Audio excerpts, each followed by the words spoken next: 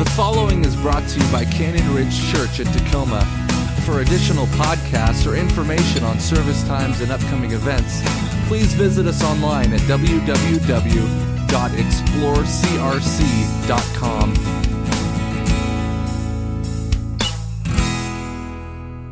So this morning, we find ourselves just past the halfway point of this Healthy and Free series. It's a 10-week series. We're now on week 6. And we're really looking at 5 core key areas that we believe God wants us to be healthy in. They are faith, fitness, family, finances, and food. Now, if you're in a community group or participating in a group, we've challenged everyone in a group to choose one of these 5 areas to choose a goal in and walk toward in their area of health. And I've heard great responses about some awesome goals that people are setting for themselves as they begin to overcome different things and march toward health in different areas of their life. I know that our group has been awesome to hear different stories of you guys that have been willing to share your progress. Now, in the Sunday mornings, we haven't necessarily been hitting these topics one at a time, talking about how to work out or talking about how to create a budget, things like that. But more so, we've been addressing contributing factors and motivators that allow you to grow and to develop and move toward health and freedom in these specific 5 areas. And really what a lot of this series is designed around, and a lot of what personal growth is for that matter, is the ability to learn how to say no to the right things and the ability to learn how to say yes to the right things. Yes, I will create a budget and learn how to live by it. No, I won't buy a brand new Mercedes tomorrow. Yes, I will eat more vegetables and kale. No, I won't eat at McDonald's every day, right? Learning how to say yes to things and learning how to say no to things. It's a big part of how we develop our faith, and it's a critical part in just the human maturation process. As a parent, you're teaching your children how to say yes to the right things and how to say no to the right things. I mean, what's the first word that a child learns to respond to and understand? I mean, sure, it would be great if that word was mama or dada, right? But that's usually not the case. For those of you who have children or have been around children a lot, the first word that they learn to respond to and react to and unfortunately repeat back to you is what word? No. Yes, you've heard it. And it seems like such a negative way to start our children out with the word no as the first word that they say that back to us.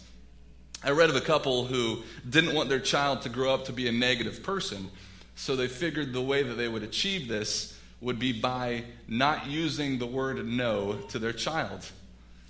Can you imagine how well that worked out, right?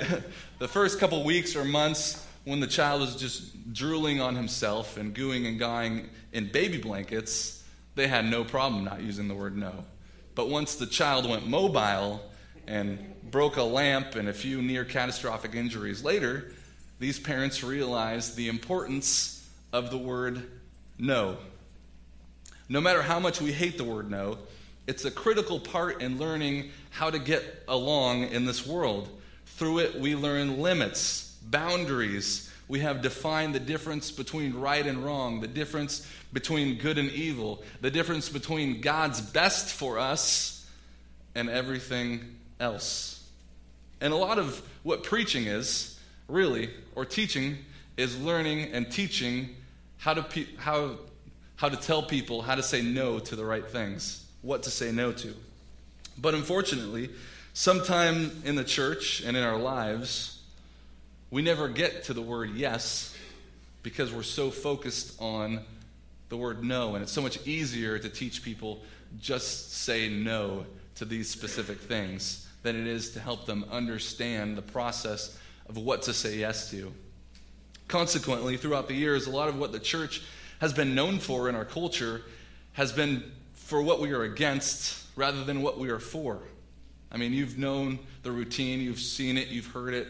I think of the past couple years of the different sporting events that I've attended, either the Seahawks or the Mariners or Husky football games. There's always someone out front with the picket signs and the megaphone telling everyone what they believe on a certain subject. You see them on the street corner before. So much of the church's words wind up sounding like, to be a good Christian, you don't drink, you don't party, you don't smoke, you don't chew, and you don't hang out with boys and girls who do, right? And I made that rhyme to be cheesy and to kind of overemphasize it so you remember it. But so much in the church, we're focused on the no and withdrawing from the evil in our culture. Now, I don't want you to misunderstand me this morning. Don't tell John that I'm saying say yes to everything.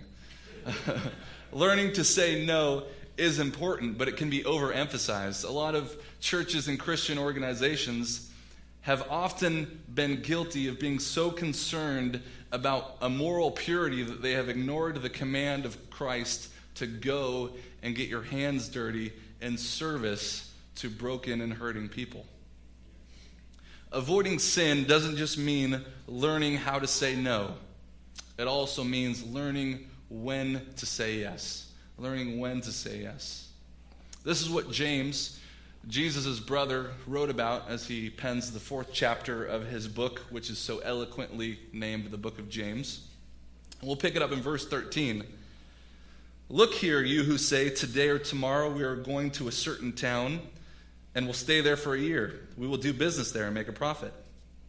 How do you know what your life will be like tomorrow? Your life is like the morning fog. It is here for a little while and then is gone. What you ought to say is, if the Lord wants us to, we will live and do this or that. Otherwise, you are boasting about your own pretentious plans, and all such boasting is evil. Here's the key verse for us this morning, verse 17. Remember, it is sin to know what you ought to do and then not do it. It's a sin to know what you ought to do and then not do it. Sin is not just about avoiding evil in our lives. Most people have this concept that as long as they avoid evil, they don't do certain things, then they're a good Christian. But if that were true, then our dog Lottie would be the best Christian I know. Lottie doesn't do much of anything. In fact, she sleeps probably 90% of every day. And she snores 100% of every day. I don't even know how that's possible, but pugs like to snore all the time. She doesn't have any addictions. She doesn't steal. She doesn't argue with her parents or any of those big sins that we would consider a sin. The closest thing that she may do to sin is coveting her neighbor's food. And she doesn't even commit that also horrible sin of pooping in the house like her sister Bailey does. Now, you probably didn't think you would hear pooping in the house when you came to church this morning, I'm sure. But followers of Christ are called to more than just avoiding the evil that's around us. James describes this man who is planning a period of his life, and not only is he planning what he will do, but he's planning where he will go to do it. He also plans his procedure that he will sell and trade and make this money. He planned his profit. Now, what did he do wrong? I mean, the Bible has nothing against planning for the future. The Bible says nothing against making a profit to provide for your family. Those are both great things. But what James highlights, and it's important for us to understand, is the need to turn every day over to God. The need to turn every moment, every instant, every opportunity over to God.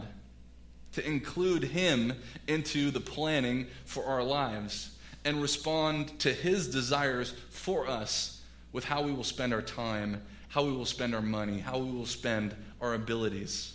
That God has not simply told us what to avoid, He has also told us and modeled for us through Jesus what we should be doing. And continues to reveal this to us through His Holy Spirit as we develop a deeper understanding and relationship with Him. The reality of the Bible is that God has placed a big emphasis on what we should avoid because He loves us, right? A parent that loves their child sets parameters and boundaries for them because they don't want them to get hurt or they don't want them to hurt the people around them. This is what God did with us. I don't read the King James Version of the Bible, but if you did, there are 219, I looked it up, thou shalt nots in the Bible. 219. That's a lot of things that we should not be doing.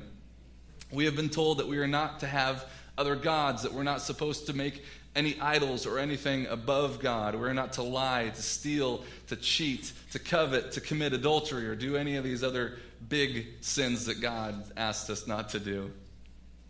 But I find it interesting that when Jesus came to the earth, he spent very little time preaching and teaching on these sins of the flesh and the things that we're not supposed to do. And it's not like Jesus took sin lightly. In fact, that you could look at the Sermon on the Mount and hear Jesus' definition of sin was incredibly strict. Jesus said, "You have heard that it is said, 'Do not commit adultery.' But I tell you that anyone who has looked lustfully at a woman has already committed adultery in his heart." That's pretty strict. Nobody took sin as seriously as Jesus did. But people did not only know what Jesus was against. They knew what he was for, because Jesus spent countless hours extending hope and grace and mercy to sinners. Jesus knew how to say yes to the right thing. And maybe a better way to say that is Jesus knew how to say yes to people. It was Jesus who was criticized for eating and drinking with the hated tax collectors. It was Jesus who was detested for hanging out with the lepers and the outcasts of his day. It was Jesus who talked with the women who had a bad reputation and showed them that there's restoration and new life found only in God. It was Jesus who was caring for the insane, the diseased, the desperate of his society. And as a matter of fact, when Jesus did get upset with a specific people group of his time, it was usually the most religious of his day. When Jesus preached to the Pharisees, he usually gave it to them pretty good. The Pharisees were the most respectable, and I'm air quoting, religious people of their time. Everything that they did had a law attached to it. It was all out of a religious response. They went through the Old Testament with a magnifying glass and boiled down the law of Moses to 613 direct commands. It's a lot of things to remember. 613, and they called it the law. If you wanted to be godly, they thought, then you must obey all 613 of these commands, going all the way down to keeping your hands clean by ceremonial, ritualistic hand washing. They prayed and they fasted and they tithed everything. As a matter of fact, if they were to prepare a meal, they'd go out in their garden, and whatever they picked out, they would snap off 10% of it, bag it up, and give it to the church as a tithe. They would probably look at this Healthy and Free series and think, faith, fitness, family, finances, food, check, check, check, check, check, and an additional check because of how awesome I am. You couldn't beat how committed to God they were, or so they thought, because Jesus said you could. Listen to an interaction recorded in Luke 11 between Jesus and the Pharisees. When Jesus finished the talk, a Pharisee asked him to dinner. He entered his house and sat right down at the table. The Pharisee was shocked and somewhat offended when he saw that Jesus didn't wash up before the meal. But Jesus said to him, "I know you Pharisees shine the surface of your cups and plates so they sparkle in the sun, but I also know your insides are maggoty with greed and secret evil. Stupid Pharisees, didn't the one who made the outside also make the inside? Turn both your pockets and your hearts inside out and give generously to the poor. Then your lives will be clean, not just your dishes and your hands. I've had it with you. You're hopeless, you Pharisees, frauds. Keep meticulous account books, tithing on every nickel and dime you get, but manage to find loopholes for getting around basic matters of justice and God's love. Careful bookkeeping is commendable, but the basics are required. You're hopeless, you Pharisees, frauds. You love sitting at the head table at church dinners, love grooming yourself in the radiance of public flattery, frauds. You're just like unmarked graves. People walk over that nice grassy surface, never suspecting the rot and corruption that is 6 feet under." This is my favorite part right here. This guy doesn't have a name, but if it was, it would be Captain Obvious. One of the religious scholars spoke up. "Teacher, do you realize that in saying these things, you're insulting us?" Ding, ding, ding. He said yes, and I could be even more explicit. You're hopeless. You're religion scholars. You load people down with rules and regulation, nearly breaking their backs, but never lift a finger to help. Ouch. Do you see why Jesus was so harsh with these religious people of his time? The Pharisees were so caught up in religion that they forgot about God's will to help people, to help the poor, to promote justice, to be servants. And they truly forgot what loving God should look like. When our perfect performance on the outside becomes more important than our love on the inside, we've missed the mark. We've become more like the Pharisees than like Jesus. So Jesus' time on earth was marked by helping others, by doing good, by taking care of people's needs. So then why isn't that more reflected in our Christian communities today? I mean, what should our stamp on the world look like as Christians? What should our imprint on society be? Should it be our words about what we are against? Or should it be our actions about what we are for? Now, it's easy to say that you are against something. I'm against the WSU Cougars. That's a true statement. It's easy to say that you're against something, but it's tough to find ways to effectively reach out to someone who's trapped in a self-destructive lifestyle. It's not difficult to be against drug and alcohol abuse. However, it's tough to help those who turn to these substances to escape from their horrible realities of their lives. It takes courage and patience and time to help these people find hope. It's much easier to say you're against gambling and welfare abuse than it is to find ways to help people whose lives are destroyed by poverty. It's not too hard to be against abortion or say you're against abortion, but it's difficult to be truly pro-life. If no abortions had been performed in the last 20 plus years, how many Christians would be in the front of the line willing to adopt one or two children that were unwanted by their parents? If you really want to take James seriously, you can't just say that you're against something.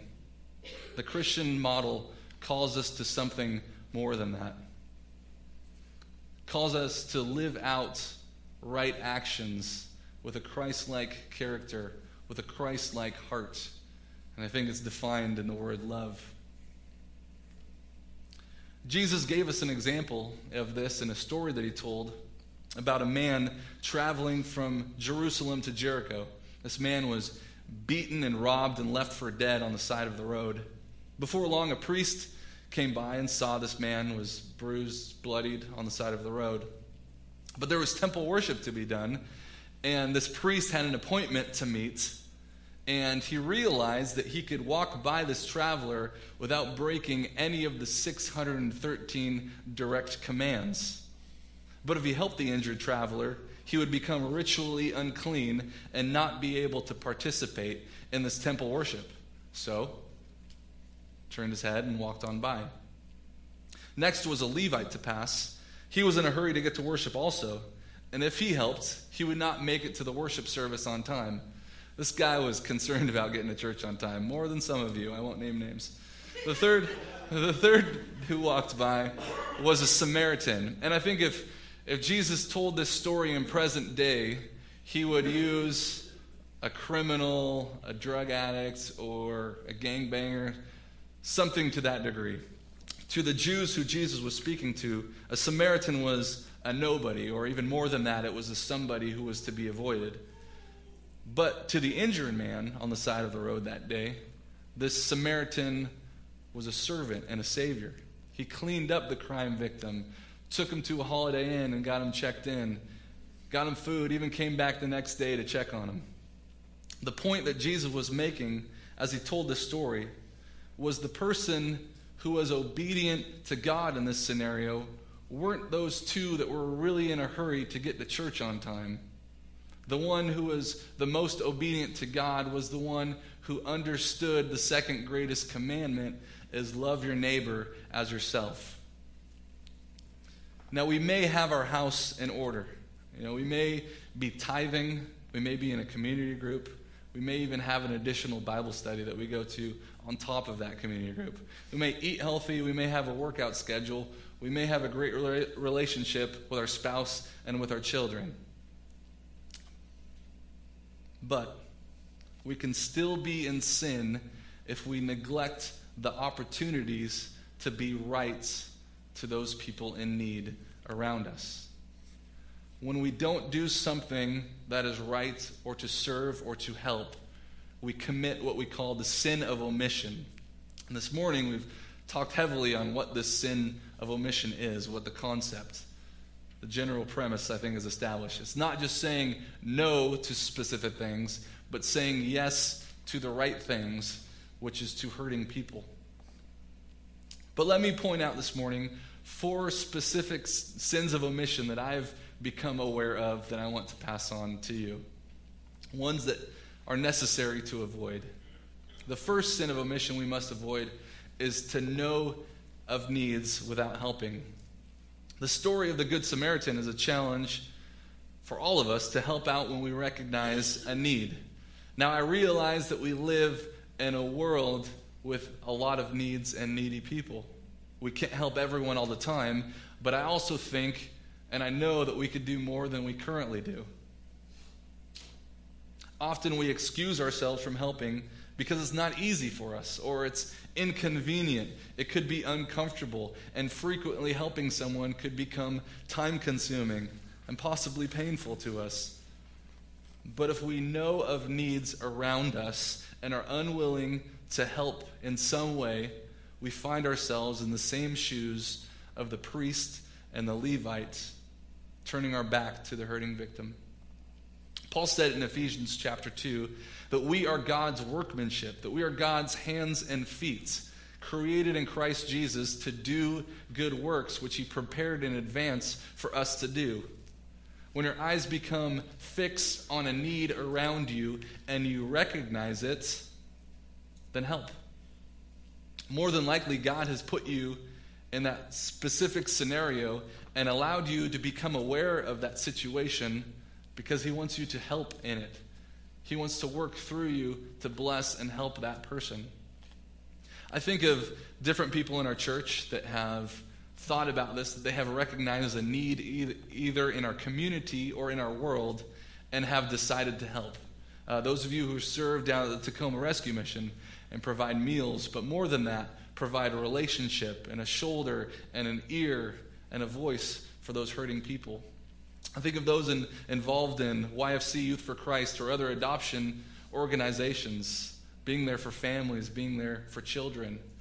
And even on a grander scale, those who have done short-term missions, or North and Amanda and Wycliffe Bible Associates, as they prepare to go to a foreign country to develop written Bible in someone's native tongue.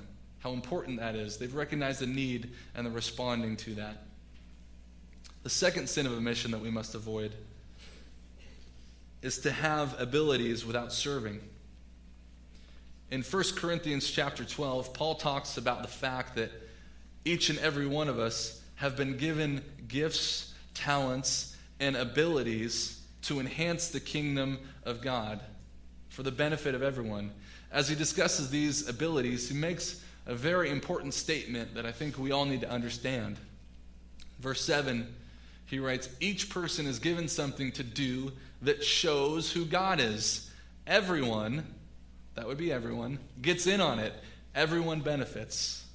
That we are created in God's image, and he has poured himself out into each and every one of us, and all of us have been given gifts, talents, and abilities to benefit everyone, to benefit Canyon Ridge Church, to benefit Tacoma and Puyallup, to benefit the world through our gifts, talents, and abilities. Now, I recognize that sometimes serving cannot be fun. I've been there. I understand it. When I interned here, I had to scrub the toilets. I had to vacuum the entire church, and it gets monotonous and time-consuming. Right, Maggie? Right, yeah. It's not fun sometimes. I've been involved in children's ministry, and I've been thrown up on. That's not fun. After Hurricane Katrina, a group of us went down to serve in New Orleans and help the people clean up their homes and be able to move back into them. So about 8 months after the hurricane and the water subsided, a team of us went down, and our job was mostly just to take everything, appliances, all the stuff that had been ruined, out of the homes. And my job was to remove the refrigerators, me and some other stronger guys. And imagine this, the water came in, the refrigerator opened, some of the seawater got in with the food, the refrigerator closed, 8 months went by, and it's been 100 degrees. Now imagine taking that refrigerator down the stairs and having it accidentally open on you. Think of the sludge and the smell, and you could taste the smell. I understand that serving cannot be fun sometimes. But when we do it, people see the love of Christ. People benefit. Everyone benefits when we're willing. Some people say, I don't have any talents or gifts. I'll tell you two of my favorite talents and gifts that people have. Willingness and availability. You could get really far with those two things. It just takes willingness and availability. I've heard all sorts of excuses. One's like, I'm not a leader, and it's okay if you're not a leader because we're called to be servants, right? I've heard things like, I have a hard time waking up on time, or I have a hard time keeping my schedule, or this is a popular one, someone else will do it, right? Someone else will do it. But as you offer these excuses aloud, or even in your mind right now as I'm talking that everyone should be serving, I want you to ask yourself this question. Is this the attitude that God deserves from me? That coffee's cold now. If you're avoiding using these gifts for service, or if you have an ability to do something and you don't, then you're committing the sin of omission. The third is to know Jesus without sharing him. Do you know someone who needs Jesus? Do you know someone who used to go to church but has since left and maybe years have gone by and it leaves a bad taste in their mouth? Often the Holy Spirit nudges us to say something about our faith with people, and we ignore him because we don't want to, or we're afraid to, or we feel like we don't know how. But I think what we need to recognize is that our fear is only there because we fail to see that just as God has prepared us with a story and the knowledge to share with this person, so has he prepared this person to listen, to hear, to respond. God has given us a message, and God has given them the ability to listen and to hear it. The Holy Spirit is working in that person's life. Now, yes, there's better ways to share our faith than other. The street corner idea is probably bad. It's better to share out of a personal relationship. But the principle remains that when the Holy Spirit nudges us to share, we should respond to him. And the fourth and the last one is to hear the good news about Jesus without responding. This is kind of the second half of number 3. And I think this is the ultimate sin of omission for people, to know the good news about Jesus and to refuse to respond to the relationship that he has afforded us, that he has blessed us with. Refuse to obey. And in denying the good news about Jesus, we welcome ourselves to a life of eternal suffering, of a life without purpose. The author of Hebrews, I think, wrote it the best when he wrote, "Do you think we can risk neglecting this magnificent salvation?" And I think no. I think the pretty obvious answer is no. We shouldn't risk it. We shouldn't risk a life separated from a God who loves us, who is for us, who has a plan to benefit us. Now, as I think about this truth that we've talked about this morning, and in my preparation this week, I'm just overwhelmed of my own sin in this area, of areas where I have seen or have known what I should have done, or have been urged by the Holy Spirit to do and haven't done it myself. And when I think you come to realize that sin includes knowing the good things that we should be doing and not doing them, it can be tough. I mean, the weight of that guilt can be crushing and overwhelming for us. If sin separates us from God, and every time I don't respond to His will for my life or to help someone in need, that is sin. I feel like, what hope can there be, right? Well, I'm glad you asked that question. The great news about Jesus, there is always hope. Just as Jesus died to establish, to enable a relationship between us and God, to make that possible, His death and resurrection has also allows us the forgiveness to keep that relationship going. It was the purpose for all sin that Jesus died and rose again. Instead of paralyzing us to be afraid from moving forward in our lives, understand the complete nature that God's love accomplished, freeing us from this burden of sin and to move forward toward healthy living and serving others. And in this freedom, this is my hope this morning, that in this freedom, we may not only just focus on becoming healthy people ourselves, but in that platform of health, bless other people by saying yes to the opportunities that are around us.